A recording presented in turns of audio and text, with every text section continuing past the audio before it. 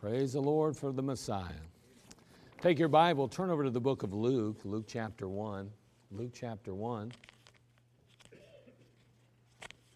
Luke chapter 1.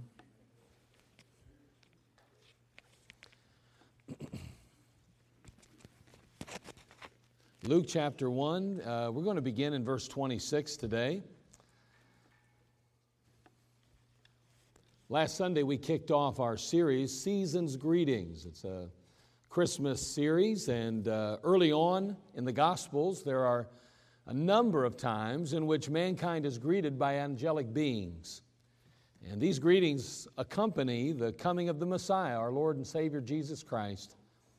Last week we began by addressing and dealing with Zacharias, the priest, and how Gabriel, the angel, met with him there in the temple and reminded him and told him, not so much reminded, but told him that he was going to have a son, that he and his wife, who were really of age and her womb was barren, would ultimately have a child. And sure enough, they did. And that child's name would be John the Baptist.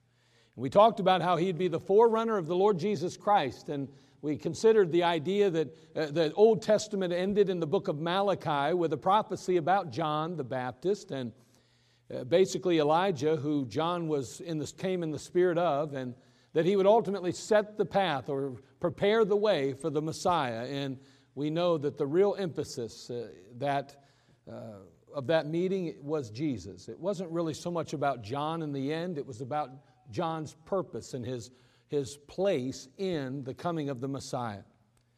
And so Season's Greetings, as we noted last week, is all about Jesus Christ, really.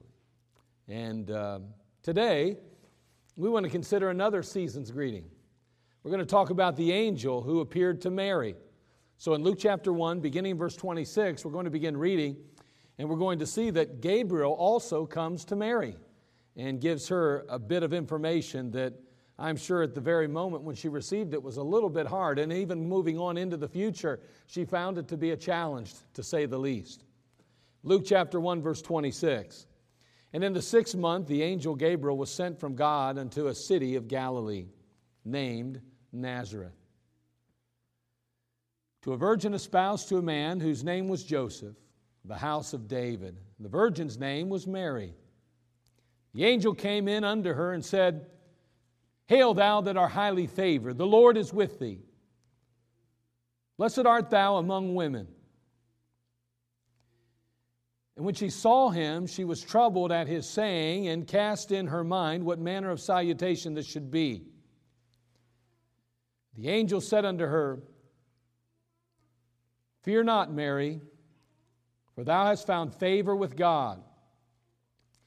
Behold, thou shalt conceive in thy womb and bring forth a son, and shalt call his name Jesus. He shall be great, shall be called the Son of the Highest. The Lord God shall give unto him the throne of his father David, and he shall reign over the house of Jacob forever, and of his kingdom there shall be no end. Then said Mary unto the angel, How shall this be, seeing I know not a man? The angel answered and said unto her, The Holy Ghost shall come upon thee, the power of the highest shall overshadow thee. Therefore also that holy thing which shall be born of thee shall be called the Son of God. Behold, thy cousin Elizabeth, she hath also conceived a son in her old age, and this is the 6th month with her, who was called barren. For with God nothing shall be impossible. And Mary said, Behold, the handmaid of the Lord. Be it unto me according to thy word. The angel departed from her. Father, we come to you and we ask, Lord, that you'd speak to our hearts this morning. May you, Father, help us to glean truth that will encourage us and help us along life's journey. I thank you, Father, for just the wonderful, wonderful news that Christ came. And Lord, here early on in the book of Luke, we're reminded that there were people just like us living in that day. Some were hoping to actually be around when the Messiah came. Others had totally and completely lost sight of him. But Lord, this particular day you sent your angel Gabriel to tell Mary about the coming Messiah and that she would bear him. Thank you, Father, for her faithfulness to you, that she was a vessel that could be used. And thank you, Father, for your Son, Jesus Christ, who you sent on our behalf. Now bless our service, and may you be glorified in it all, because when it's all said and done, Lord, it's all about you and your Son, Jesus Christ. It's not about the characters necessarily that we read about so much as it is about you and your plan of redemption and how Jesus Christ paid it all. Bless us now, we need you. In Christ's name we pray, amen. Elizabeth had been pregnant for 5 months, according to verse 24. And then we read in verse 26 that the angel says, and the passage starts off, and in the 6th month. What the passage is pointing out is that Elizabeth now has been pregnant for 6 months. And now the angel Gabriel is going to go to Mary. The angel Gabriel is on another mission now. It was 6 months ago that at least 6 months ago, that he had told Zacharias that, guess what? Your wife Elizabeth is going to have a child. She may be barren and she may be beyond childbearing years, and you may be an old man, but let me tell you something. You're going to have a child, and that child's name is going to be John. And now Gabriel finds himself in Nazareth. And there again, he's going to deliver a message, and that message is to Mary. Both Mary and Joseph were rather insignificant. They were very poor. It wasn't like their name was known necessarily throughout the city. It's likely that Nazareth was about 15,000 people at that time, and it's a good chance that the majority, if not the majority of all, did not even know who they were necessarily. For sure, Mary, there she was, just a young girl. There she was, very poor. But she was betrothed to Joseph. And she was a virgin, the Bible tells us. Very important news. This was more than a mere engagement like today, because we think about being engaged. We're going to get married, and it's a little bit different. Matter of fact, it's a lot different. As a matter of fact, it's a solemn and a very binding contract equal to marriage itself. So when the Bible talks about her being betrothed to Joseph, it was saying, listen, there is a legal document, there is a legal transaction that has taken place, and she is just as good as married already. Gabriel meets with Mary and points out that she is highly favored. He goes on later in the passage to once again remind that she's found favor in the eyes of God, and that's an important thing. To find favor, the Bible talks about, is to literally be endued with grace. We're going to see that now all of a sudden, as we move from that Old Testament to the New Testament, that grace becomes the pinnacle, that it is now the focus point. But not only do we find Mary now finding favor with God or endued with grace, but now we're going to see that Jesus Christ is coming, who is going to introduce grace to both Gentile and Jew alike. We know that grace existed, but now we're going to be in what's called and considered the dispensation of grace, where salvation is by grace through faith and nothing else. And what a wonderful truth that is. So thankful for the Lord Jesus Christ. But the angel Gabriel now meets up with Mary and says, "Blessed art thou among women." Boy, I'll tell you what, we think back and we consider Mary, and we would think, wow, what a privilege that is. What an opportunity to literally bear the Christ child, to have a baby that is literally God incarnate. And boy, it seems like it would be an exciting time. But we can't even wrap our minds around what she was going to have to deal with. In our day and age, it's nothing for girls that are out of wedlock to get pregnant. As a matter of fact, you better embrace them or you're a bad person. In those days, it wasn't like that. In those days, it was considered sin. It was looked upon as sin. And your name was dragged through the dirt, if you will, and your family was humiliated. Let me tell you something. Mary is now getting news that she's going to have a child, and she's never known a man, and she hasn't entered into that relationship to that degree yet. It hasn't been consummated, and yet there's a child involved. Let me tell you what, I got to believe that young girl was probably thinking, wow, this is going to be a tough ride.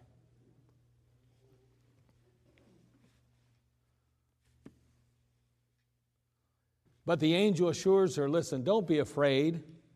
You found favor with God. Mary's not sure where in the world all this is going at this point early on in the conversation with the angel. All she knows is he's there, and I found favor with God, and that's all good and well. But what's going to happen, or what's taking place? In verse 31 through 33, he says, and behold, thou shalt conceive in thy womb and bring forth a son, and shall call his name Jesus. You're going to conceive. You're going to have a son. You're going to call his name Jesus.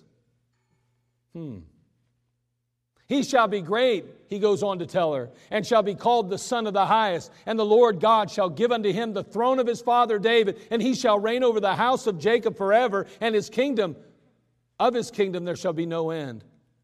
You know, as we look at those statements that were given by the angel, we're going to note that there were 3 statements in the beginning, and there are 3 at the end of that whole paragraph, if you will, couple of verses.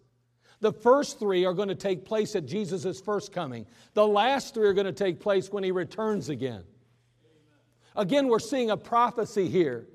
Gabriel's telling her, listen, I want you to understand that you are going to be a fulfillment of prophecy, but yet it has yet to be fulfilled. I'm telling you now what's going to happen, and I'm telling you what's going to happen now and what's going to happen into the future.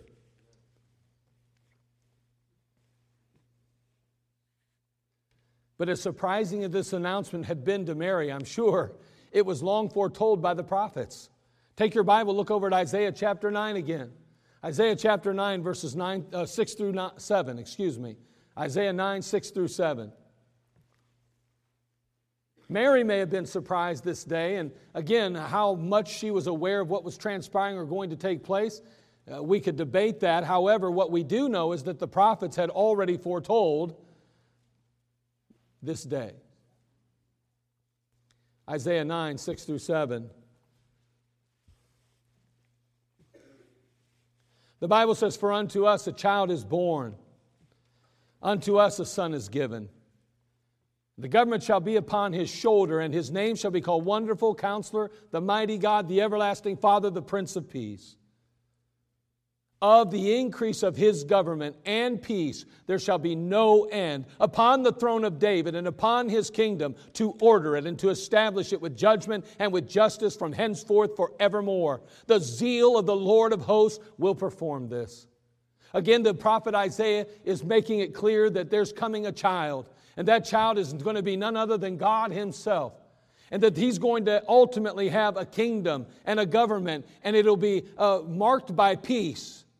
And that it'll have no end. And the king will sit upon the throne of David, the child who is the king. And his kingdom will be ordered, and his kingdom will be established. And judgment and justice will reign supreme. And he, the Lord, will perform this. But there was a problem, right? Mary's got a problem. How could she bring forth a son when she was unmarried? How's that going to happen? And I wonder if at some point when she begins to question Gabriel, and again, there's a difference. Remember Zacharias, he questioned the angel, and the angel was like, whoa, what are you talking about? I am at the throne of God. I know what I'm talking about. You're questioning what I'm telling you. When you're questioning God, is your faith that weak? Mary is not asking from a position of weak faith. She's asking from a position of faith. And she's just saying, listen, how's this going to happen? I'm not telling you it's not going to happen. I'm asking you, how is it going to happen? And I think about that time, I got to wonder if her mind didn't snap back to Isaiah chapter 7, verse 14. I got to wonder if she doesn't remember how the rabbis and how the priests had said that the Messiah is going to come and that a virgin shall conceive and bring forth a son. I got to wonder if she didn't remind herself, therefore the Lord himself shall give you a sign. Behold, a virgin shall conceive and bring forth a son and shall call his name Emmanuel. I wonder if Mary didn't think of that as she even just as the question exited her mouth, as she finalized the question, if it didn't ring in her ears slightly. So that was it, maybe, she thought. But the practical question of how still remained unanswered. How's that going to happen? I understand it was prophesied. I know it's supposed to happen maybe, but how? And we see the plan in verse 35. In Luke chapter 1, verse 35.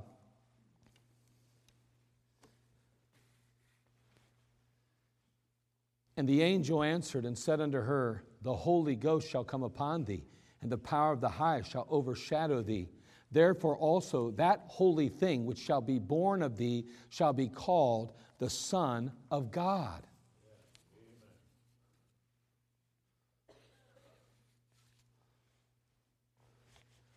As far as the conception, Mary, it's going to have to be a miracle. See, Jesus would have a human mother, but no human father, and that had to happen.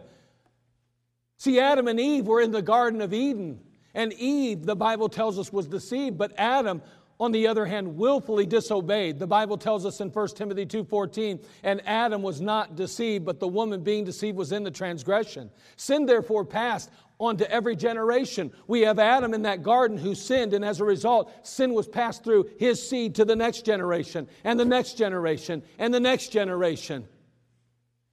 Mary, we cannot use a human instrument. It's going to have to be a supernatural conception. Because if indeed you introduce a human being, a normal man, then therefore there'll be sin in the seed, and the Messiah would not only have a physical human body, but also a deprived and sinful heart. So it's going to have to be a conception, Mary, but it's going to be supernatural. As a matter of fact, Mary, we're going to show you here, it's going to be the Lord. He's going to do a supernatural thing. The Holy Ghost shall come upon you, and the power of the Highest shall overshadow thee. That human body was necessary for redemption, by the way.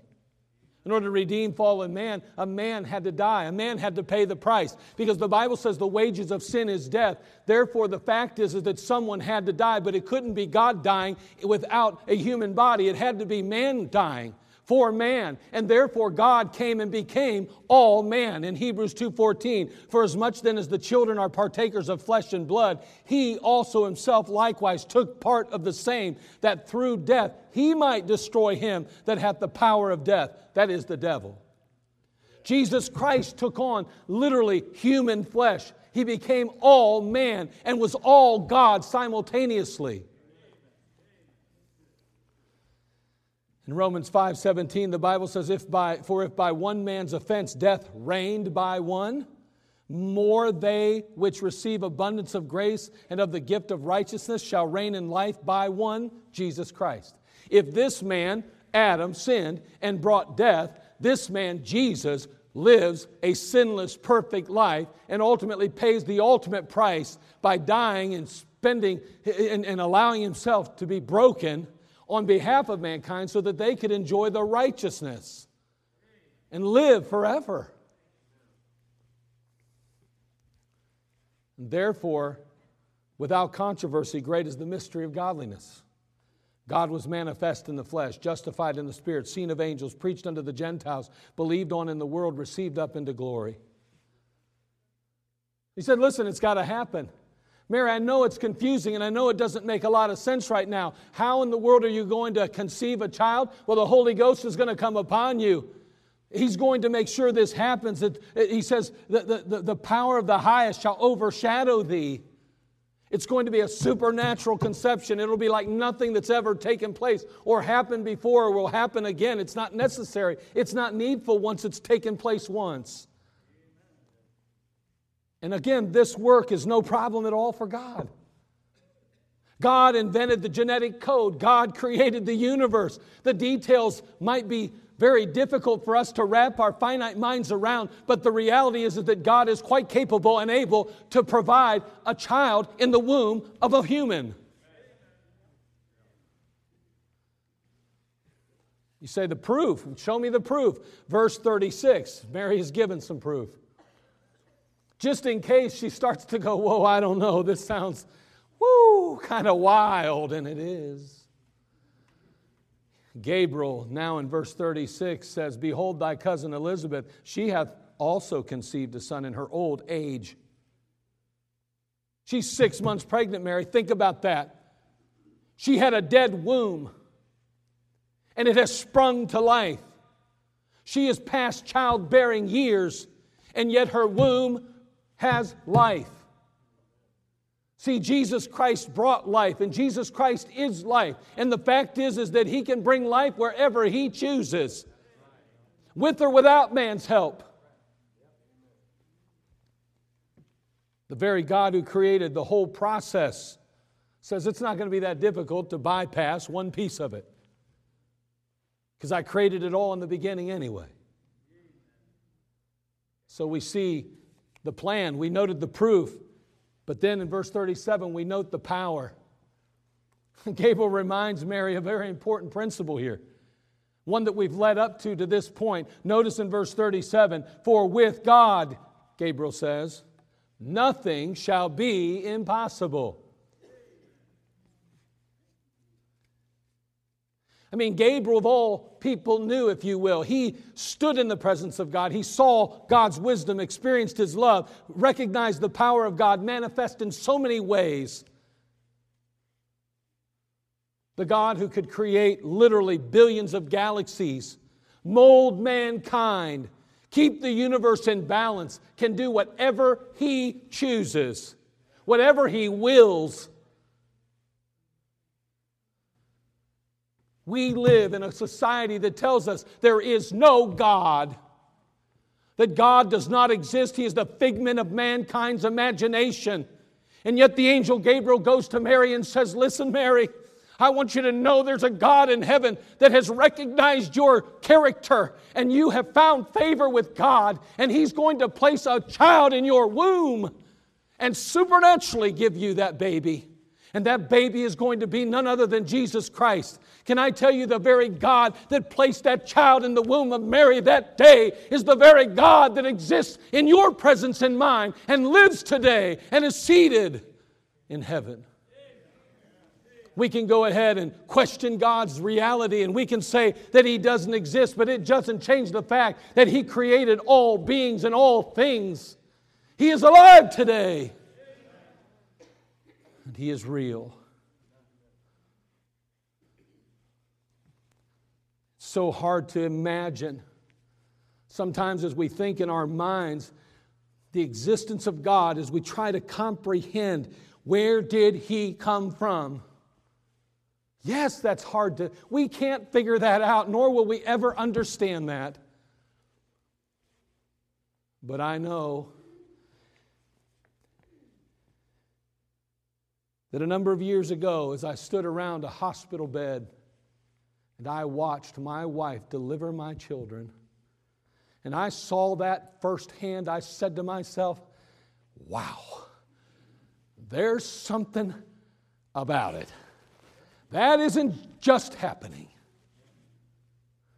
That isn't a process of coincidence or chance. That could not possibly be evolution that brings forth that child out of that mother's belly.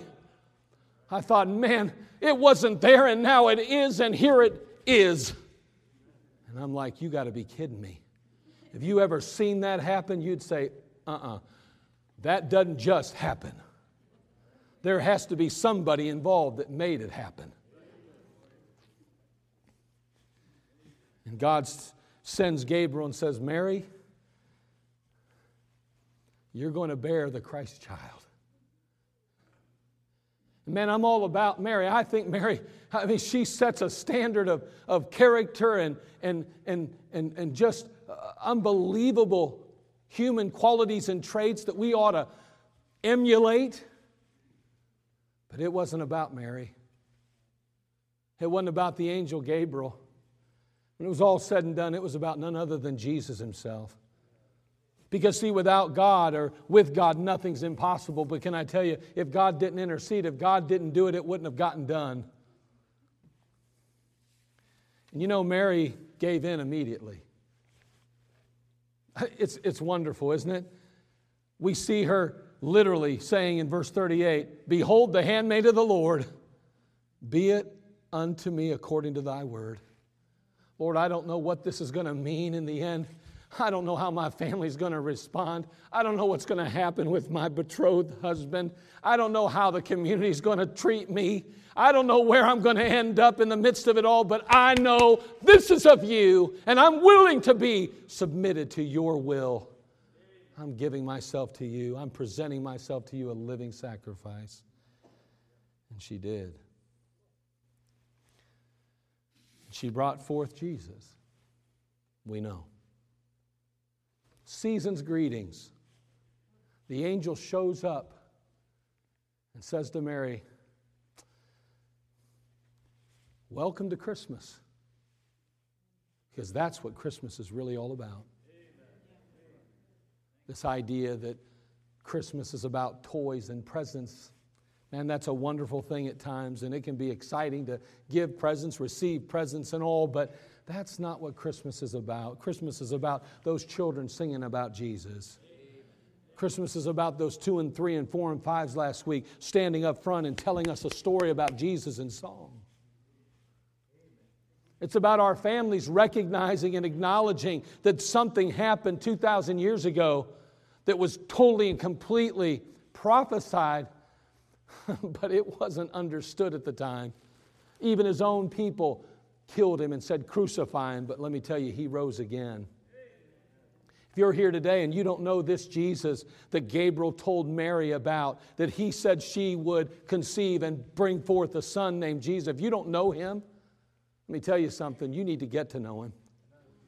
And it's not complicated. It is not hard to do that. The Creator, the God of the universe, the God you've been told does not exist, loves you so much that He literally sent His only begotten Son, Jesus Christ, to die on a cross to pay for your sin.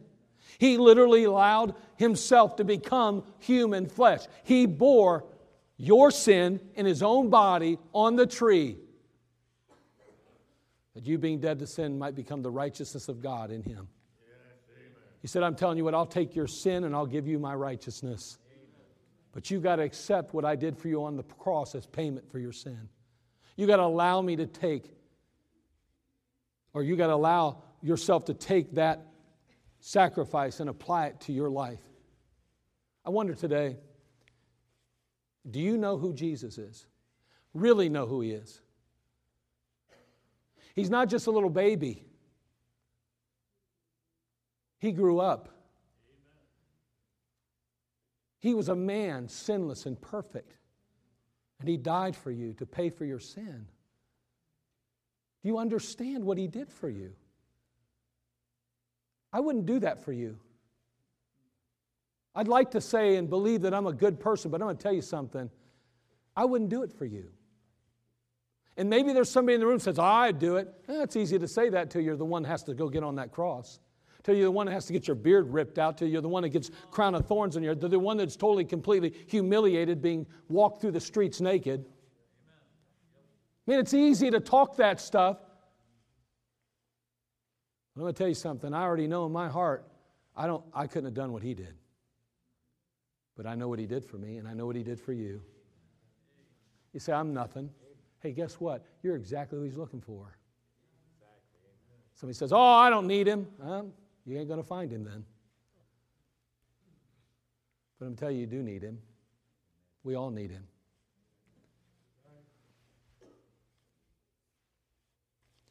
Gabriel, Mary.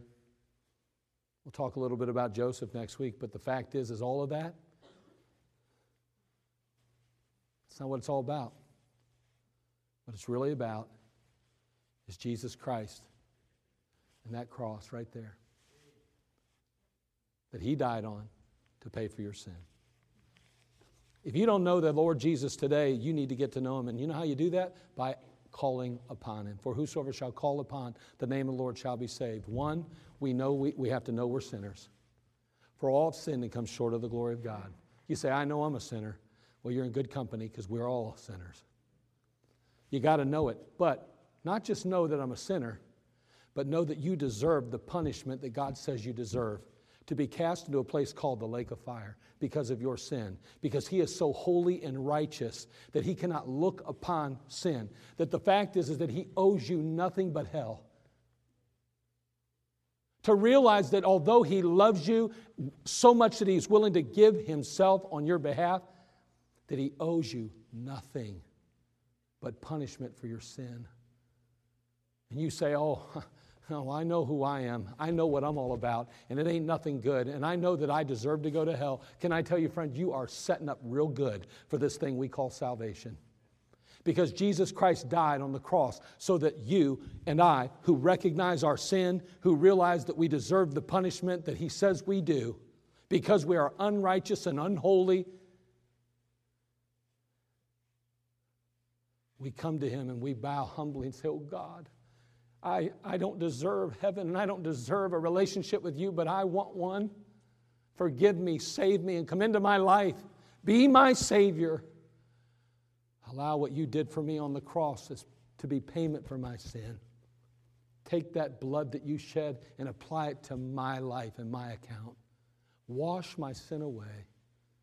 You don't have to say all those things, but all you need to do is let Him know that you agree with God that you're a sinner and deserve the punishment, that He indeed, you know He paid the price and only He can pay it, and that you want to receive and accept that payment.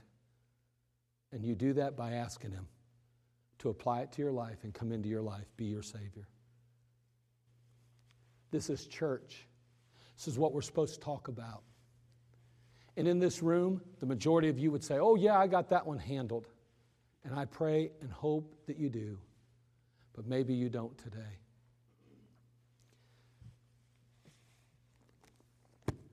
Mary's a wonderful person. But the story isn't about her. The real story is about Jesus. What have you done with Christ? Will you receive Him today if you haven't already? And if you're a child of God, will you share Him with others who are in need in this holiday season, this Christmas season? Take some of those tracts back there that talk about our Christmas program in 2 weeks from today and invite them to come out for Christmas service. Let's show Jesus we believe. Let's fill this place up for His glory. Let's give another person an opportunity to hear the message that transformed and changed our lives. Father, we come to You. We thank You, Lord, for all You've done for us. And Lord, we are a needy people today. And Father, we thank You for just the faithfulness of Your servant Mary, for her character and so many wonderful qualities that she possessed, a character that ultimately found favor with You. And Lord, that's amazing to think about. Thank You for the grace that You bestowed upon her and the grace that You've given to all mankind. Help us, Father, to receive and accept Jesus as our Savior if we haven't already, but if we have, help us to be willing to share that grace and the good news of Jesus Christ with others. Today, Lord, in our crowd, there might be those that have yet to ask Jesus to forgive them, save them, and come into their life. Oh, they know about Jesus. They've heard the story even, but they've never recognized themselves as the sinner that God, You say they are. They've never realized how much they deserve to be separated from You because of their sin. But today they say, I want to settle this. I know I need Jesus, or I'm never going to get to heaven. I'm never going to have the kind of relationship I need with Him that I want. And Father, I pray, Lord, for the believer today that they would come maybe and say, Lord, I'm going to pass out so many tracts. I'm going to invite some people to these services. I'm going to start sharing with others the good news that I've received. And I thank You for the grace that I've experienced, and I want others to experience it too. Let's make our lives, Lord, help us to make our lives about Jesus. We'll thank You and we'll praise You. In Christ's name, amen. Let's all stand to our feet, every head bowed.